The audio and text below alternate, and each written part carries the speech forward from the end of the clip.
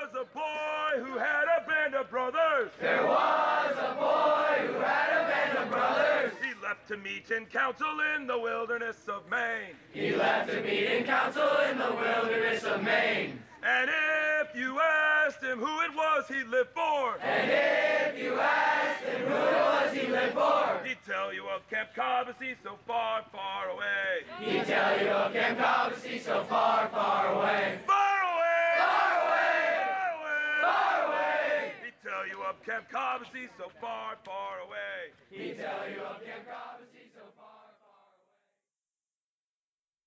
Good evening, Cobbossee families, and welcome to the Cobbossee Evening Fireside Podcast. The Warriors and the Braves are in their beds, the sun is going down over the bunks, and it's time for you to find out what happened today. Each morning before the boys sleepily shuffle off to morning flags, blue sheets are put on each wooden breakfast table. They are the color of a Maine summer sky, and each boy and each counselor pores over those blue sheets to see what will happen today. This is your blue sheet report for a very unusual day, Braves Day. Today was June 27th, and it was a weird beginning and a fantastic end in terms of weather. Started off cloudy, a little bit muggy, and then by 11 o'clock, boy, did it come out swinging. It was so beautiful, 79 degrees at camp, 82 degrees by afternoon, and also on the trips, just the best weather. So at Coos Canyon, a little clouds last night, and then nothing but sun all day long over that gorgeous river going through that gorgeous canyon. And also at Funtown Splashtown, which is the water park and amusement park that our council and station went to, that same sunshine. It was just kind of a wondrous result after all of the mist and rain and fog, which hasn't really waylaid the spirits, but certainly has had us changing the occasional activity. Here is the Braves Day schedule for today, the 27th of June. We had a late reveille today, 8:30. Then from 9 to 9:30 we had breakfast. And then 9:30 to 10:15 was cleanup. 10:25 to 11:10 we had volleyball and gold rush. That's literally where the boys, the little guys, ran all over camp looking for gold coins, which they used for prizes. 11:15 to 12:15, dodgeball of doom and the beacon relay at the Cobbossee. And then 12:30 to 1, we had lunch, and 1 o'clock to 2 was rest hour. And then the sun came out, and it was time to be outside by the water. 2 to 3, we had tie-dye and slip and slide and lawn games, and then that rotated through for a couple rotations. 4 o'clock to 4:15 was the preparation for the shaving cream fight, and then from 4:15 to 5 was the shaving cream fight. That's right. Imagine every small person you can imagine with goggles, swimsuits, and their own personal shaving cream arsenal. And you can just imagine what happened next. 5 o'clock to 5:45 was shower hour, then flags and dinner. And then after dinner, we had Watermelon League.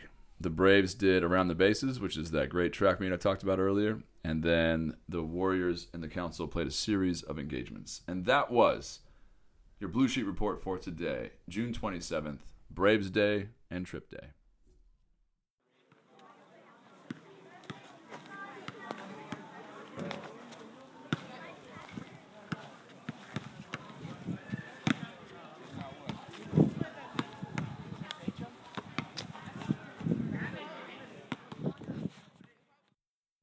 It is a magnificent and busy thing to run Cobbossee, and each day I make it out of the office into the breeze and sunlight of Camp Cobbossee for boys and spend time with your boys. Sometimes it's a game of knockout, sometimes it's watching an intercamp, and sometimes it's just marvelous one-on-one time with a single boy.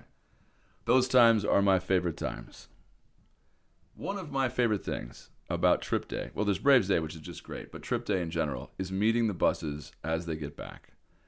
The boys have been away from Cobbossee after having been here for a while, so they've gotten used to the rhythms, the norms, the bugle going off, and the different ebbs and flows of mealtime and bedtime and those routines and all of that. And then they go away. And even if they're sachem or council, when they get back, you can see that they're relieved. And they have a relaxation on their face because they get off the bus, give them a fist bump, ask them a few questions. I do my best to call the boys name by name so that everybody knows they've been seen. And I ask them about the trip. How was it? Did you jump off the ledge? How was the water? Did you go down the flume? Nice work. Did you have good food? Did you burn your marshmallow? any of those things, just so they will know that I wanted to hear the story. And the boys have started to come to know this, and they come down the stairs of the bus ready to tell a story. I was told by a warrior today, who shall remain unnamed, that he jumped off the ledge 22 times. I'm not even sure that that is possible, but maybe. I also heard a story about a boy who jumped off the highest ledge and then went down to the bottom and told everybody that he hadn't jumped off yet, so he could get a little bit of drama going before he jumped off again. Then he went back down, told everybody he hadn't jumped off yet, jumped off again, did that 5 times. He jumped off for his first time 5 times. The same is true for Sachem and Council's arrival from Funtown Splashtown. Except a cool thing happened there, which is that, they get $5 from us to go get whatever goodies they need to get, and they eat them on the way back. And generally the boys are pretty good about keeping the bus clean. So it was not an untoward amount of trash that was on the bus. Our bus driver is a good guy named Don. Looked over and he's like, this isn't too bad. And I poked my head in there and I could see that there was a little bit more garbage than normal. And all of Sachem and Council are streaming away back to Council and back to Sachem. And I say, hey, Council. And they all slowly turn around because they've all spent, 7 hours in the sunshine and the water park and all that excitement. And they're ambling back to the bunks. They all turn around. I'm like, the bus is a little messy. Can I have 5 volunteers to come clean the bus so Don doesn't have to? And 10 hands shot up immediately. They all ambled slowly back in the way of teenage boys. High five on the way. Not even a hitch in their step. And they cleaned the bus, top to bottom. Not a piece of trash left for Don. And I know it's a small thing, but I didn't have to ask more than once. They all just turned around and did it. They didn't expect anything special for it. They just took care of business. And I think that that's pretty remarkable. It means that, they bought into the spirit of community and they didn't want to hang Tom out to dry, which is a small thing, but I'll take victories anywhere I find them. And so that is our informal podcast for yet another glorious day at Camp Cobbossee for boys. Your boys will go to sleep tonight with steady counselors watching over them, nodding off to sleep, surrounded by their friends, loons sounding on the lake. All is well in this place set apart.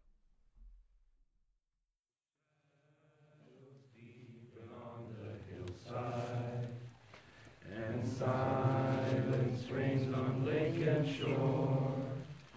Gather we to sing to Cobbossee as we go to our bunks once more. Dear Cobbossee, dear Cobbossee, good wishes from us be yours always.